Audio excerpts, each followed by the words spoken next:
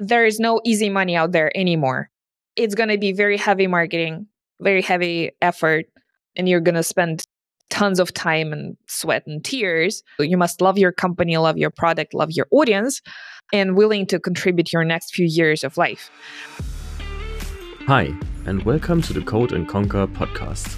Today we're talking to a real marketing expert. I have invited Jane Portman to talk to us about email marketing, building an email marketing platform for SaaS businesses, and how to stick with your business through tough times to get to profitable times. I hope you enjoy this episode. Let's jump right in.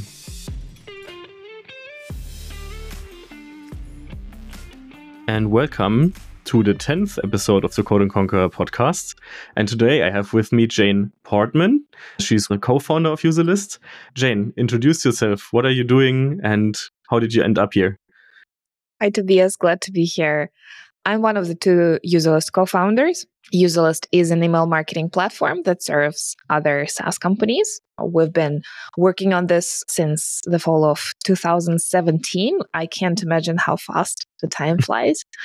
Yeah, and I'm here to share whatever stories we have that could help fellow indie hackers.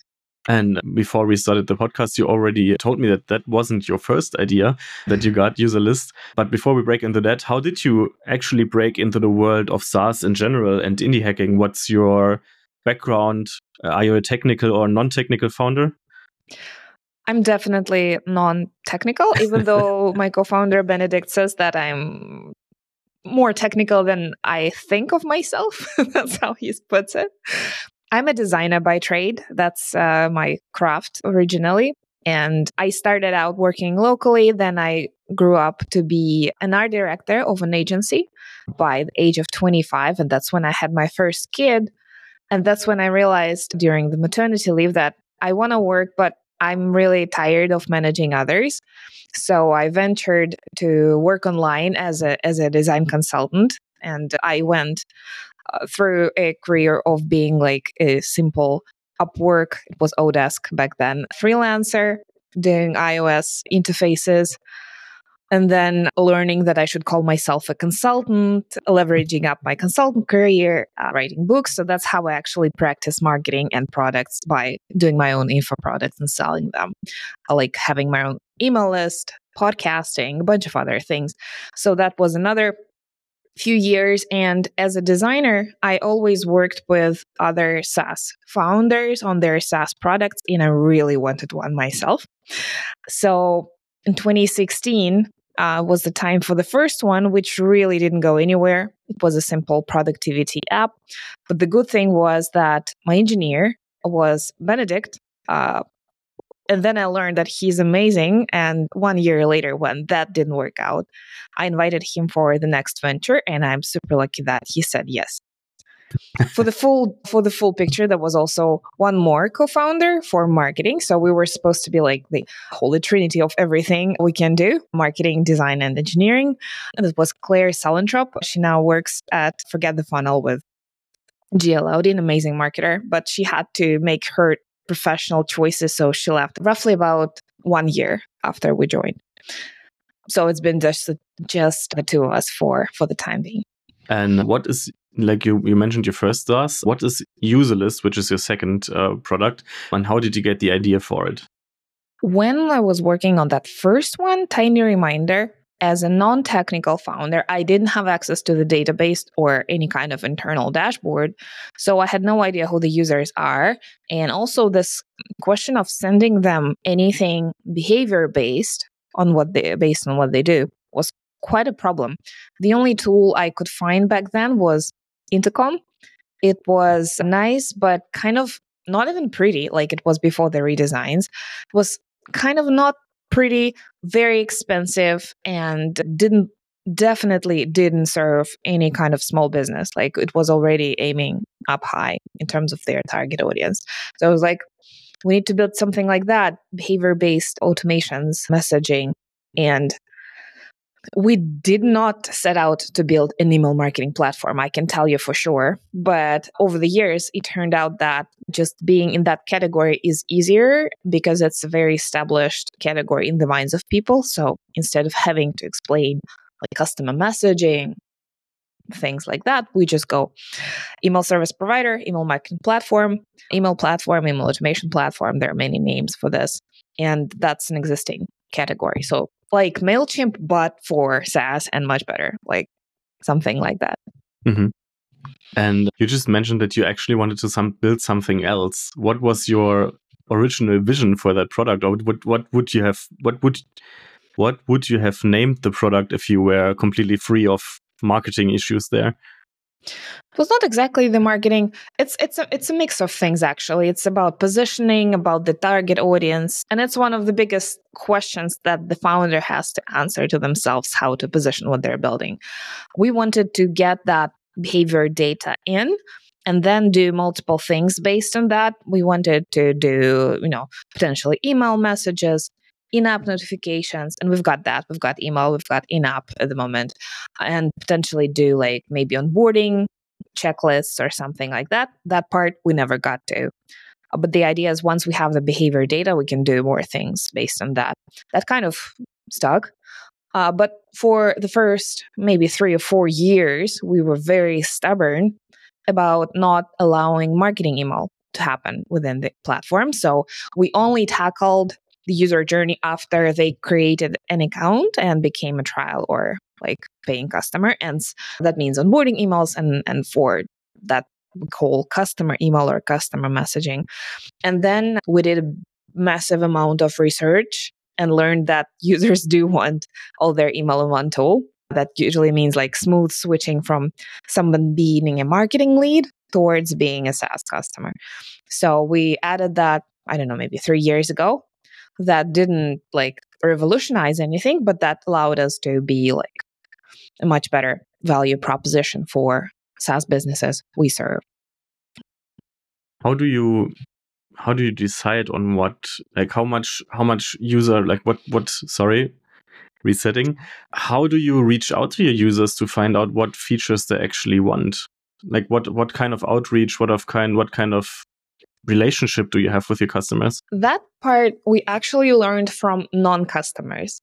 So we have embraced different types of customer interviews. So getting on calls with people is hands down the best way to learn. So not surveys, not written responses, not feature requests will give you enough context into their lives as customer interviews would. So embrace those. We've got a few different types in our library that we use. So for that specific case, we used non-customer interviews. We found about 25 companies that fit our customer profile, but were not using user list. So they were SaaS companies generating decent revenue, doing something with their email marketing, but not switching to user list for it. So we found our ways to book calls with them, some of them through like leveraging personal connections, some of them through the community. And then we did some questioning with them, starting from like what's going on in your business and where does email even stand in this picture, and then closely zooming in into the problem of like what tool they use for email. Because if you just start with the email question, you'll never know their real attitude. And by default, we should really assume that our industry, like what we do, is not necessarily their top of mind. And that is always true. Like they have a bigger picture, bigger problems to solve, bigger fish to fry as founders. And yeah. And when I started hearing like, I want all my email in one place, not once, not twice, but like, I don't know, 5 times, using the same words, that was pretty revelatory, I would say. So at that point, you decided we're just going to be an email marketing product because everyone says that's actually what they want. And that's the name that they're using, right? We had a few customers saying that before as well, and a couple advisors too. And we were like, no, we do have our vision. We're not going to do that. No, we did give in and happy about that. The question why we were so resistant is because the nature of marketing email and customer email is vastly different. With customers, we do have their user identifier, we do have their data, rich information about them, legal grounds for sending them emails because they are in a relationship with you. And marketing leads, they don't have an identifier. there is the identity resolution problem. Like, how do you recognize who's who and what they're doing? And how do you recognize someone when they were a lead and then became a customer? And many other things that our CTO had to rule out and like fix and think about, like a big can of worms, really. It's interesting because it's like that for a lot of SaaS companies, but you always have this vision, what you're trying to be, and then 10 customers come and tell you that you actually want to be something else. Every SaaS has this problem in my mind, apparently. It comes in different shapes, this kind of problem. Also, feedback comes in different shapes and customers come in different shapes. So it's a combination of who you should listen and how you can ask them about it. One of my favorite books is The Mom Test by Rob Fitzpatrick. Really helps you at least try to remove the bias from your conversations, because natural conversation with customers would be super biased. And regarding conversations with customers, you have on your landing page a book a demo button, something that might not always be regarded as positive thing. But what I really like is that there is a free trial button right next to it. But still, I wanted to ask you the question, what's your reason for the book a demo button itself? And how do people respond to it? Like what kind of users decide to give you a call before they use your product? Integrating an email marketing platform is a hard technical task. So we're sort of offering pick your own adventure to people who know what they're doing. They can definitely start a trial right away. If they don't know what they're doing, their trial is just going to bring them the blank screen without any people in it, no users if you don't have the integration. So there's a big deal of people who prefer to jump on demo call. And the large part of the demo call is unpacking their current business setup, current tools, current data situation, into how exactly Userlist can fit into that picture and how exactly Userlist can help. And actually sharing screen and walking through is only a fraction of that demo. And I love doing those because it's really mutual. It's a ton of learning. We learn about their businesses, their problems, and it's always customers also come with different levels of awareness about email marketing automation. So whenever somebody is not specifically a guru, explaining things to them is another like fire drill for me on how to explain very complex things to someone who's not, naturally an email marketing consultant. Yeah, it's interesting because my feeling is that a lot of people hate this button. For example, Cloudflare does something very, very dark pattern style where they have a readily available free trial, but they don't have a button for it. They just have one button, which is called book a demo on their page. Mm-hmm. And I don't like it in that case, right? Because you're kind of making me think that that's the only way to get something. And as an introvert, I don't really want to talk to someone. I just want to try out the product. But I really like your solution and I also liked your description of it, having both buttons and both kind of users can go their way, right? I think that's also a good solution for that. It's not about introvert versus extrovert, albeit there is definitely a factor of that. It's about people willing to enter the self-serve journey immediately versus being, people who prefer being carried over through the sales process for slightly larger companies. And for larger companies, this is definitely the way to go. So they would not just sign up for something and not know how that fits into the picture and how that works. So human conversations are definitely great. We had an experiment this spring. I hit like desperation mode in terms of like, there is no way somebody can be successful without talking to a human first. And I really promoted the demo button and kind of really hit the free trial button. So 1 month later, my co-founder is like, Jane, do you see that the free trials the trials are really down? We're like, yeah. And then we realized that what the website design adjustment where kind of switched over the buttons and we switched those back. So yes, there is definitely a place for both people who like demos and people who like the self-serve route. You just mentioned your co-founder again. I am imagining that you guys, having started in 2017, it's not still you two guys, right? This is a bigger part of the team right now. Yeah, right now we're a team of 6. But yeah, the co-founder relationship is definitely still at the heart of this. Having to imagine being with the same person as a founder team for now 6 years and running. How has that been for you guys? Have you always been like on the same page, or was it really, really hard for sometimes to decide what to do next with the product? We usually think about similar things. Also, we do have like different departments at hand. So he's like leading technical and product, and I'm doing sales and marketing more and design when there is need for this. So we're responsible for different things. It is better to venture out on such complex product together with a co-founder. But finding the one that fits your style of work and your ethics, that's hard. And I'm lucky to say that I found one, but going with a stranger on this journey is not recommended. Like, the only reason why we were so confident is because we had the chance to work together before, and also before that we had known each other in the community as well. So it was like learning about each other in different stages. It's a lot like going to marriage, and also having everything down on paper really helps. Like the story with Claire, the third co-founder, was we were able to part amicably because we had the vesting schedule in place. So she didn't immediately own her 1/3 of the company as soon as she started, but that had to be earned over like 4 years. And being with us for just 1 year, she was, fairly compensated for that by owning a bit of equity, and then she was able to peacefully quit. Because if we didn't, it would be really very complex and unpleasant situation. And in our co-found agreement, which we signed before even incorporating an entity or doing anything, was like a big informal document. We had different scenarios laid out. Kids can be born, or things can happen. Anything can happen, You're not always going to see eye to eye. And yeah, kids were born next year. I had my third kid within this journey.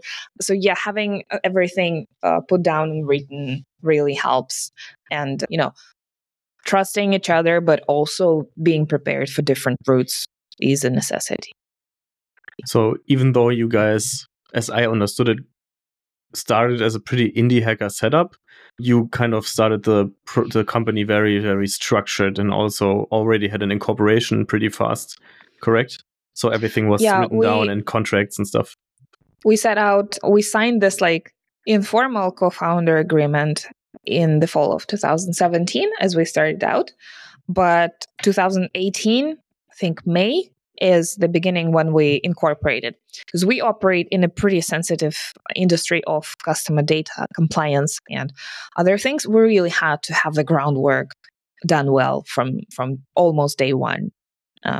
Maybe if we did, I don't know, something simple, we could have lasted longer. So our rough plan was like, let's get together, build something, get to like 5K revenue in half a year. It was so delusional, really. And then if that works, that's a validation, and we're going to incorporate and move forward. In the reality, we were really, really slowly build the foundations. That took us a couple years to launch. We only launched out of beta in August 2019. So that took 2 years to get a proper bit out of the door, because you can't just roll out something that doesn't work if it's supposed to send end user communications for your customers. That's not funny. Like, you don't do that. So the reality was much more boring. It wasn't about instant validation. It was about like laying the groundwork for everything slowly, steadily, and patiently.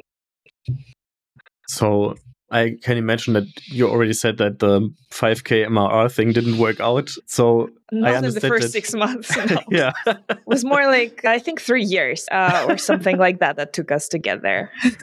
So are you guys profitable in a way that you guys can do user list now full time? And maybe as a second question there, how did you support yourself while you had to get there? Did you do other work towards there?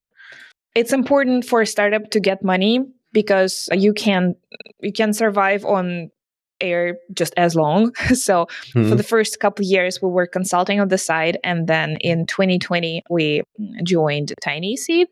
And that came with a bit of money, which allowed us to go full time, start paying ourselves salaries.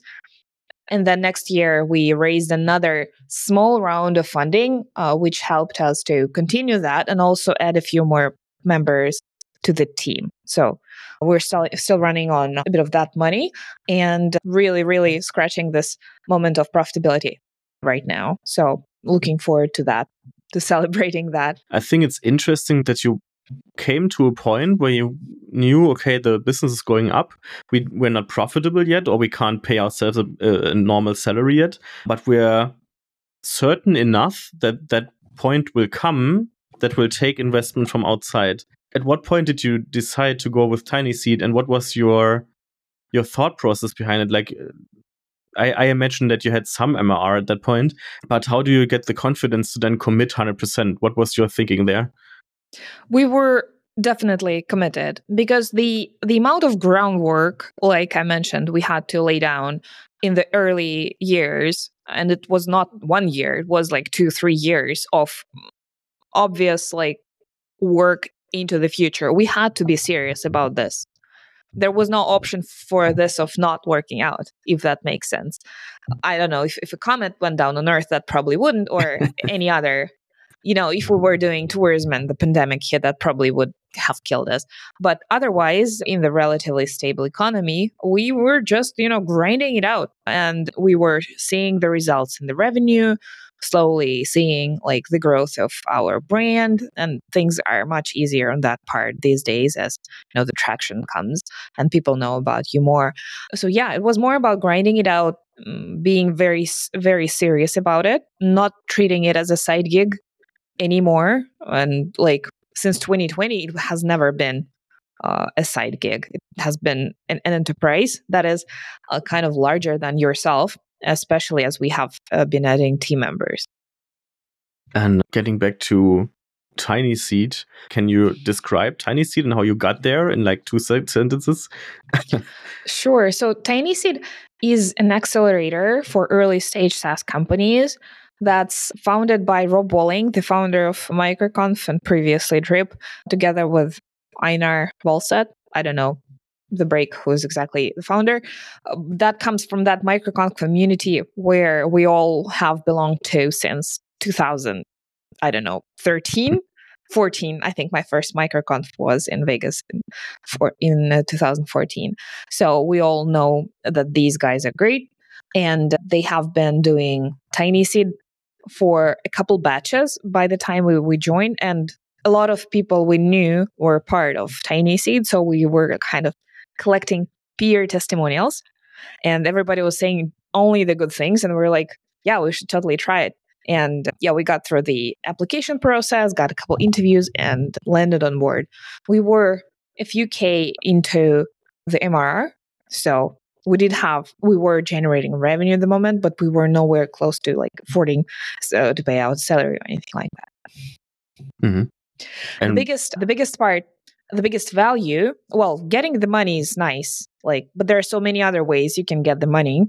The community is spectacular. Like the range of folks you get, they have a super active Slack group.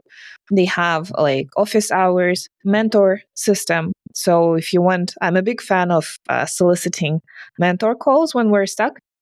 Every now and then, I don't know, a couple times a year, we do that. And yeah, all of that support is really valuable. And what is what's the restriction to apply for Tiny Seed? Do you have to have some serious MRR, or what do they Not filter through? Not serious MRR, but some MRR. I've just been listening to a call recently where they were answering questions for the new batch. You have to be generating revenue because a business that's doing that is, substantially ahead any other business that's not. It's just a different ball game. So once you're doing that, at least, I don't know, a couple K or something like that. Maybe even less, but you have to have the infrastructure and the process and the reason and the actual customers. So that's a requirement, but you don't have to be very far ahead. And also, I imagine that that's kind of the point where Tiny Seed wants to be, right? If you're at 50 or 100K MRR, you kind of don't need the Tiny Seed investment, right? No, at that stage, you would probably be talking to VCs for your seed round or something like that. And then you also mentioned going to an angel round, but you already mentioned that that's not like kind of a VC deal kind of investment. What was that investment like for you guys?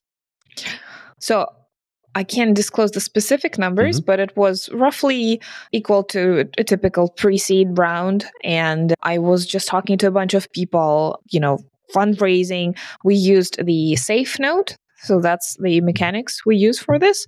And we were able to attract 22 plus amazing individual investors. So nobody of them is owning like a part large enough to dictate us what we do, versus with a VC, for example, we would have to like get someone on the board and really be listening to what they say. So we have 20 plus people on board who are, rooting for us and owning a bit of the company, and that helps us raise enough cash to get a few more people on board the team. So you used the money that you got through those two investments mostly for hiring people for the team? Yes, the tiny seed money is enough for the founders to go full time and maybe to do some marketing experiments, work with contractors, but to really hire the team, that's probably not enough. So we were already reusing our revenue pretty actively and using tiny seed money, and we still needed more to get people on board. And at that point, you also like at this point, you have a team, a small team, and Userless makes some kind of money in at least K revenue, right? How do you then go ahead and scale something like Userless? Is this mouth to mouth? Is this buying a lot of Google ads or Facebook ads or anything else? Or what did you try to do? There is no silver bullet that works for every company, and there is no silver bullet that works for us. But the channel that has worked for us over the last couple of years has been content marketing plus SEO. So super amazing articles that humans enjoy are our hot thing. And we also write them looking at SEO, having that in mind. So it's like a double-edged strategy. And we also do have Katarina, our customer advocate, who hangs out in the communities. And this is called content distribution. But what she really is doing is like engaging in conversations, helping people, and then occasionally dropping links to our content. So it's a very, very fine work versus something that you would like blast on socials and call it distribution. So we have this kind of machine going on, and we don't pump enormous an amount of content, so it's usually like a couple articles per month, but they're amazing and they're great for humans to read, so we put them in the newsletter and things like that. And all in all together, that results in a content marketing like engine. But that said, it's not like you can put extra dollars, press a button, and it's going to scale. It's not exactly how it works. For our specific product, people are only switching email marketing platforms every now and then. Like, you have to have resources and very strong motivation. It's like changing houses almost. Moving is an enormous task, but people still move. So same for the platforms. With that in mind, targeting people with ads, it's not exactly our strategy because they might not be ready to switch. So the conversion to actual trials is usually quite low. Therefore, our game is the inbound combined with the content, and then we'll try to do our best to work with the inbound leads. And I have a question here because you're apparently doing this on a larger scale, and I would like to hear your opinion on it. Having developed a small solution for this podcast and the blog post for this podcast, that's done by Claude, so the AI solution by Anthropic. So I would be very interested in your opinion. Do you think that AI is actually able to do this kind of content marketing, or do you, because you say that you have very high quality articles, you probably write all of them by hand? Do you think that AI can help there, or is that way too much? Okay, I'm not the best person to listen to because I have emotions towards AI and they're not positive. Like, I genuinely think the kind of language AI writes is full of fluff. Like, it's full of filler words. It's absolutely generic. And I'm yet to see a paragraph of substance written really well. Like, I hate verbose emails. I hate verbose articles, and everything that AI does is that? So if you're looking for like SEO filler words, it can definitely get the job done. I've just come back from a conference and everybody's raving about how fast they're able to spin up articles on SEO, like important keywords. But we write exactly the opposite. We write things that make sense, and every word that we write means that it's coming from email experts. That's one part. And also we need material for the articles. It's not like you just write theory and everybody enjoys it. So we have found a niche of email examples, and it's pretty obvious. We have like a big section for them in the blog. So we have email examples for every occasion that a SaaS business might encounter. And we collect those examples by doing research, but also by sourcing them from the community. I think that was one of your questions in line. Yes, we do ask for the examples. You might see me asking for examples online, and also maybe Katarina dropping that in the communities for the same reason. And we do always credit the authors with a backlink, so it's a win-win kind of game. Are people responding to those? Like I've seen, to give a little bit of context to the listeners, you guys are tweeting stuff like, we're looking for emails when a SaaS company announces the acquisition, for example. So you guys have an example that you can use for your articles. Are a lot of people giving you this as feedback in the communities that you're active in? Does that work? Yep, that works. Definitely. So like you ask the question like that, and Katarina probably does that more than you guys do, right? And people are actually mentioning things that they wrote themselves or that other people got from them, stuff and like that. I'm pretty sure it helps that we're also happen to be a credible company that is asking for that. People know that it's our thing that we're asking for examples. So it's a mixed game. But yeah, for our situation, it definitely works and it's fun. Also, because writing articles based on solid material is pretty awesome. Yeah, I can imagine. Yeah. And I think it's perfectly valid to be very, very, not against, but very suspicious, at least, of AI articles. Like I mentioned right now, I have a command line tool, not much more, that writes 5 articles on the 5 biggest learnings from every podcast episode that we're doing. But as you can imagine, the quality, and I think that Claude's quality is better than ChatGPT's from OpenAI, but Claude still writes very, very not bad articles, but it never actually does the length that I want, for example. So I tell it I want an article that's 3,000 words long, and it writes me an article that's 500 words long. Stuff like that. Even we have very large prompts at the moment for this. Doesn't work. So I'm still thinking about deleting all the articles and writing in by hand. So I'm actually on the same opinion side than you are. Since you touched on podcast production, so I run UI Breakfast podcast, and also, well, it's not fair to say I run because it's the team. It's the same podcast manager. It's Krista at the moment. So we run UI Breakfast and Better Done Than Perfect. It's a podcast branded by Userlist about marketing and product. So for Better Done Than Perfect, we have pretty amazing production flow.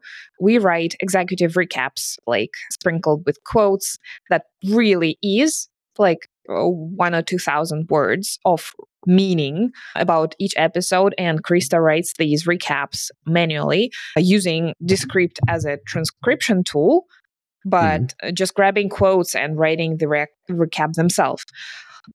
Looking at what others do with AI, I think this is borderline stupid and like a waste of human resources, but I'm delighted with the things we put out, and I don't think we're ready to give that up yet and switch to AI, because we know these recaps are meaningful, and those few people who read them will probably enjoy them very much versus what AI writes.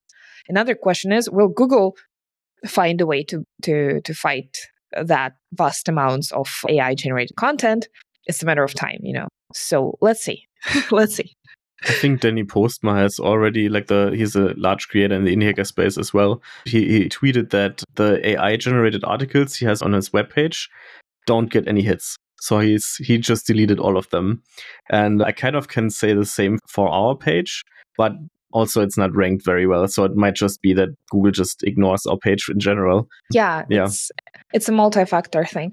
Also, there's this ethical aspect, we operate in the digital space, and every pixel of data. We had an episode about this, like digital sustainability, ecological aspect. Every pixel and every bit of data needs to be stored, and the server power and everything. Do we really just want to breed these meaningless texts that occupy bits of space and just live somewhere? Or do you want to spend your life doing something meaningful and generating meaningful stuff in a small amount? I vote for the second. Yeah. It's really, but I have seen amazing marketers who don't think like that. So it's up to you what you wanna do with your life and with your professional life. Getting back into the actual content of your articles, if we're talking about that, it's kind of amazing that email as a concept has survived for so long, and also, in my opinion, has an upsurge right now. Like, newsletters are more read now than 10 years ago. Is at least my feeling of the market. Not sure if that's the case. Okay, you're already nodding your head. So I'm asking the question, and you can answer that part as well. In 2023, how are you doing email marketing that works and converts users? And what's your opinion on emails in the last 10, 20 years? They have been working and they still work. So your quest now as a creator or as a brand is to send emails that are meaningful, well-written, hopefully short, and just make sense and context for the user. The users, I would really highlight this, opted in to your email marketing. So they know who's this coming from and why they're receiving this. They know you're going to be, providing value for them, and you're doing your best to do that. And then comes like how exactly you orchestrate that, whether that's your newsletter or whether these are your onboarding emails. But really, if this clear communication comes from the respected source that people signed up for, why not do that? Like, this is definitely a trustworthy channel. Sure, we do have a lot of bad stuff in our inboxes, things we didn't opt in for, or just poorly written, or maybe cold outreach emails, which we get a bunch for. Sure, but nonetheless, email still remains like the direct path to your customers, like inbox, and there is no alternative channel that works as well. Of course, asterisks, that depends on your business. Maybe WhatsApp is a better channel for your customer base, who knows. We also offer in-app notifications as another channel inside our automations. There are things you can try, but email definitely works, and you should not leave it on the table. But on the other hand, it's not a silver bullet. If your product doesn't resonate with people, onboarding emails are not going to rescue that situation. And also, you shouldn't be expecting like conversion lift of 50% if you enable onboarding emails. But not trying to do that is kind of silly, because that uplift you shouldn't neglect. Yeah, bad emails can also have negative impact on your conversion rates. If you're very insensitive, if you're just blasting people with irrelevant emails and trying to sell them stuff before they even activate, that can hurt. So it's like a good analogy is Benedict, my co-founder, says, we're selling knives and you can make a wonderful dinner with it, but you can also like cut your finger very easily. That's a great analogy. As someone who tries to think, or as someone who tries to set up a newsletter right now and has thought about doing that for like 6 months, I'm still, and that's why I said that in my feeling, the newsletters have a backsurge or have been bigger than they have been in 10 years ago. Is that the feeling for you as an email professional, or is that something that I'm just wrong about? Is newslettering just becoming bigger all the time? I made a living off my newsletter list, like of my mailing list since 2013. Mm-hmm.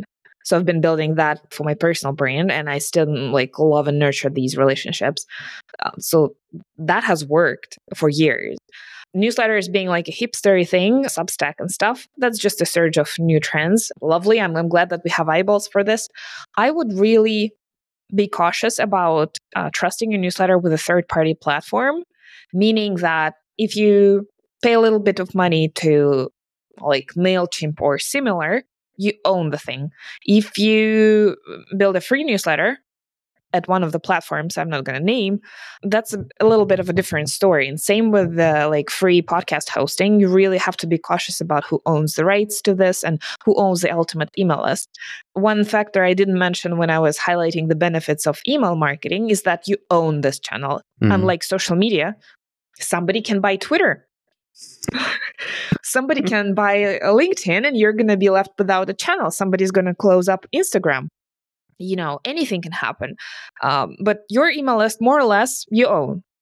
Please do regular exports and backups. That really helps. That you more or less own. So try and keep your email list, in your own hands if you can.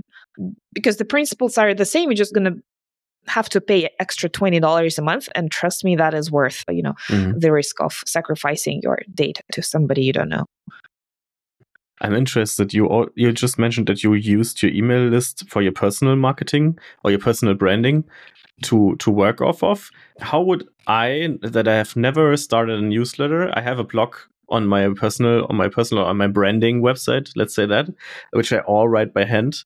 How do you think people should start a newsletter? I always think like nobody is interested in my thoughts or in my content and nobody will subscribe. How do you get over that gap, over that problem? I never had that specific problem because it was a clear newsletter for the UI Breakfast brand as a consultancy. So there was always this angle of design education that I was doing. It was not the matter of like, how do I start, but more that like, how do I energy to publish continuously and useful stuff? That is the harder question. Yeah, it's kind of, I can see how that can be intimidating, but just work on your blog as you would on a product. Think about the target audience. Think about the value you provide, even if it's from your personal name. Yeah, and think about what lead magnet you can put in your website so that people have the incentive to actually put in their email address and start subscribing.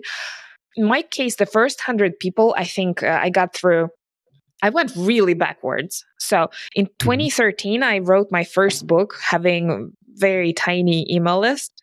And then I put this book on the deal site and then people were subscribing for sample chapters. So I got that initial surge of traffic from the deals, mightydeals.com, something like that. And I made a little bit of sales, but it's not about the money. But that's how I got my first 100 strangers that subscribed for something I made. So a sample chapter from that book was the lead magnet, that particular case. And then it was just years of hustling, different promotions, appearances, podcasting. Just a bunch of work. So do you really need that?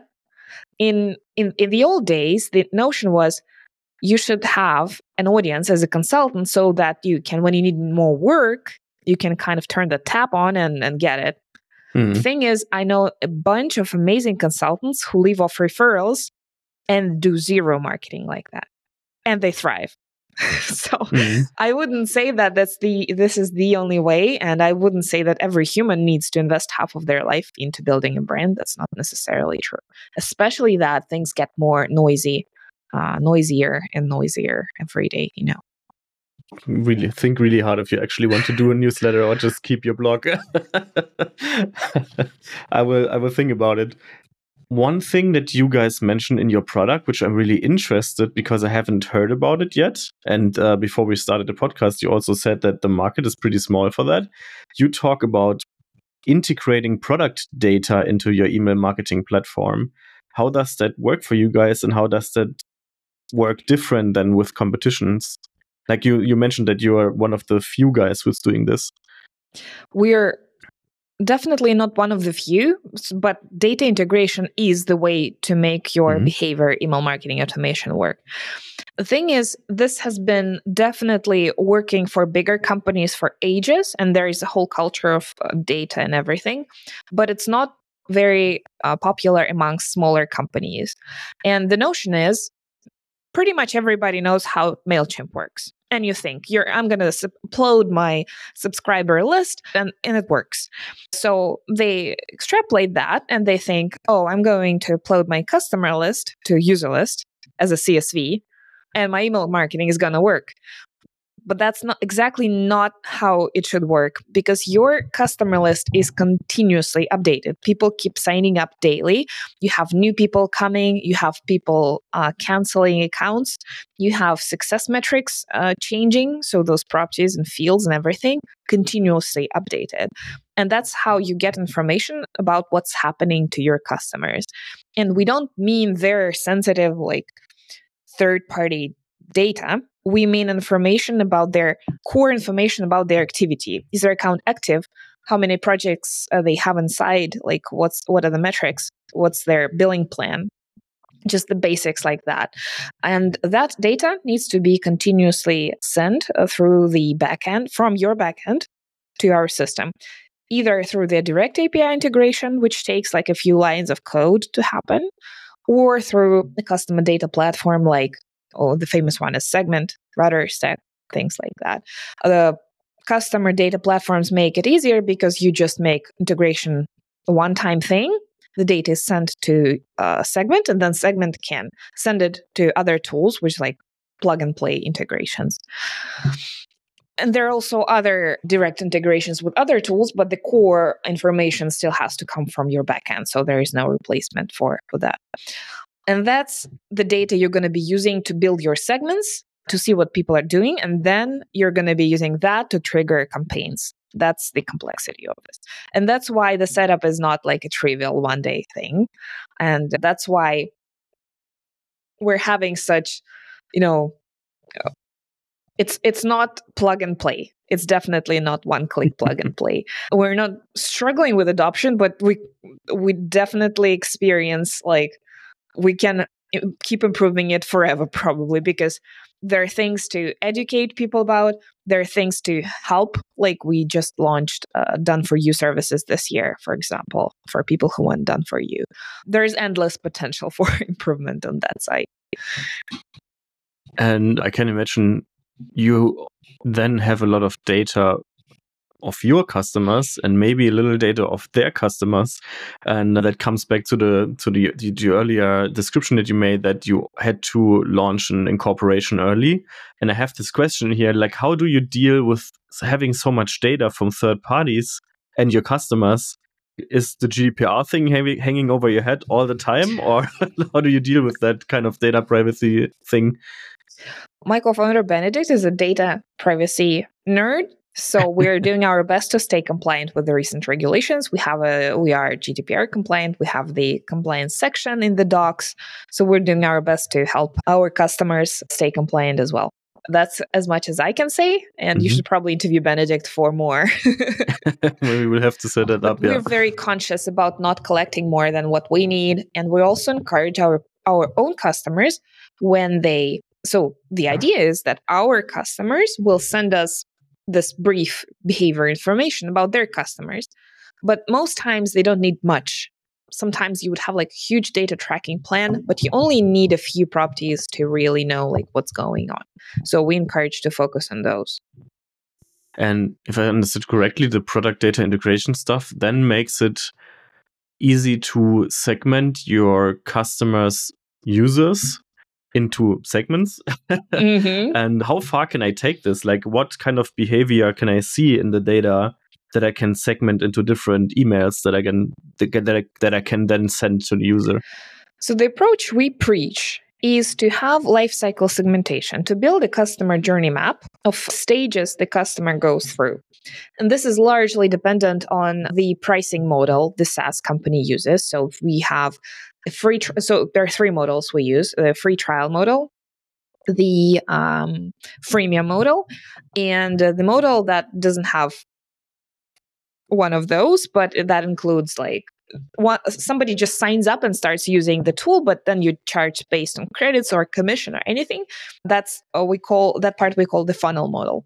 But they're all it's not rocket science, but requires a bit of planning and understanding what you're doing. So you model the customer journey map, different segments for these life cycle stages, like advanced trials, paying customers, advanced paying customers, and when people join either one of those segments, you will start certain behavior campaigns. That's the idea. So if you have your segments nailed down, then you have a good idea of what you'll be sending most likely. For example, the trialing users, we're sending them the user onboarding sequence. When they become paying customers, we send them the customer success sequence, or anything you want to tell them after they become paying customers. To advanced customers, we send the customer loyalty sequence. So let's say once a month, you'll be getting in touch with them with certain things like, I don't know, asking for a review or sending them a shirt or inviting them for a call or other like little engagements you can do with your cool folks.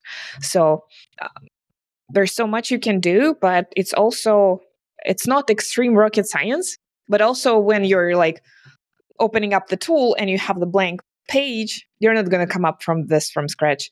Definitely. So that's why we have all these materials and recommendations. And one more question before we go to the finishing questions, maybe.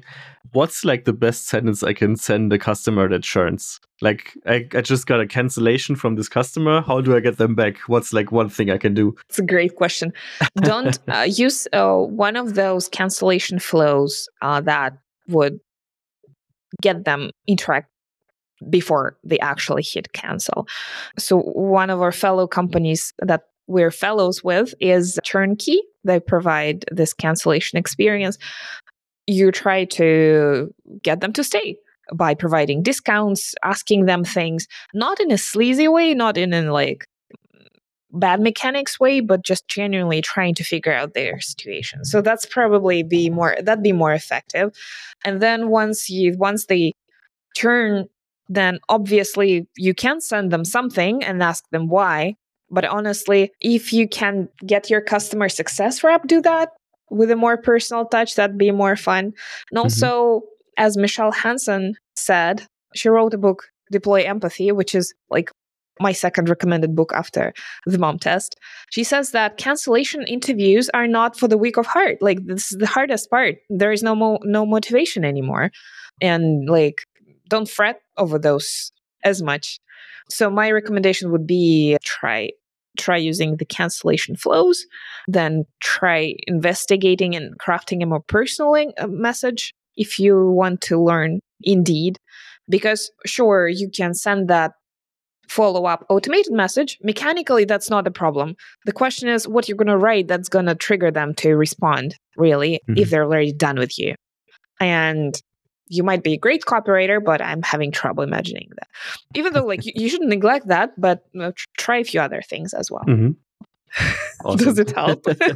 Yeah, I thought I throw you a last curveball before we go to the finishing questions, and I think you got some value out of that. Yeah.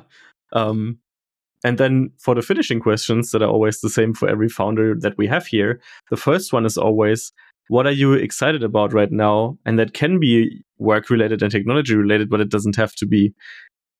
We're working on a new visual automations builder at UserList, which is currently in like alpha working version. It's an industry standard. We hope it's going to encourage more customers to switch to us. But also, in addition to like just email messages, we're going to have other automation nodes included, like message your customer success rep within your automation or do other things. So hopefully that will help us position UserList not just as an email platform, but more like as an automation suite for SaaS, because the needs of SaaS very often go beyond just email. So that will get us closer to that vision of doing more with that customer data that we originally wanted. That would be the thing we're excited about. I would be excited as Benedict as well, because I think that's a nice thing to actually develop and get it to be snappy and stuff. They're having fun. And then the last question for you, Jane, is for our Indie Hacker listeners who are just starting out. What's like the one lesson or advice you would give someone who's at the start of this, hasn't done much or has started a project, no marketing, hasn't sold stuff, doesn't have a user yet? What's like the one lesson for an indie hacker just starting out? It's going to be slow, painful. So don't start unless you're really willing to contribute years of life and treat it serious. There is no easy money out there anymore. It's going to be very heavy marketing, very heavy effort, and you're going to spend tons of time and sweat and tears. You must love your company, love your product, love your audience, and willing to contribute your next few years of life. Previously, there was easy money. You could start something and that could hit the market very easily and you could get to revenue fast. I think these opportunities are gone now. Of course, we do see new AI startups popping up and we feel a little bit like selling, shovels to gold diggers in a sense.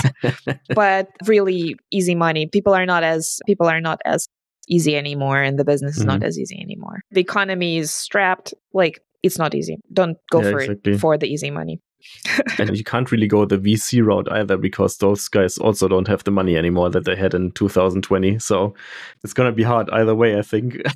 Yeah.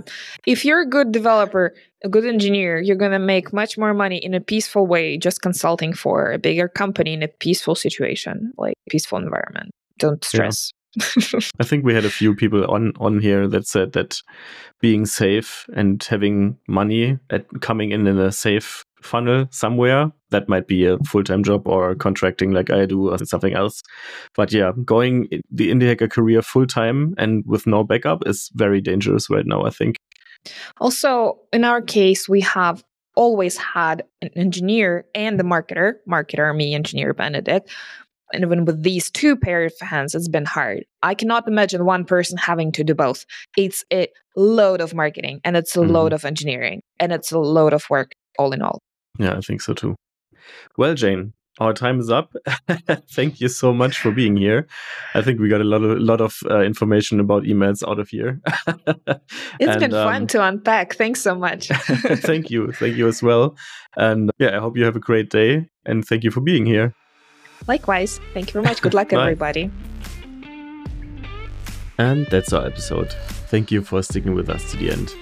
You can find Jane on Twitter with username UIBreakfast. That's UI and the word breakfast. You can find links to user list right there in her bio as well. I hope you enjoyed what you heard. We're always happy to hear feedback. If you're building an indie hacker business yourself and want to be part of the show, we're also really happy to hear from you. You can find me on Twitter with the username IceBearLabs, that's ICEBEARLABS, or send me a mail to tobias@icebearlabs.com. And you can now also find this podcast on Twitter with the handle CodeConquerPod. We also have a website you can check out. We're posting articles about the biggest learnings of each episode there as well.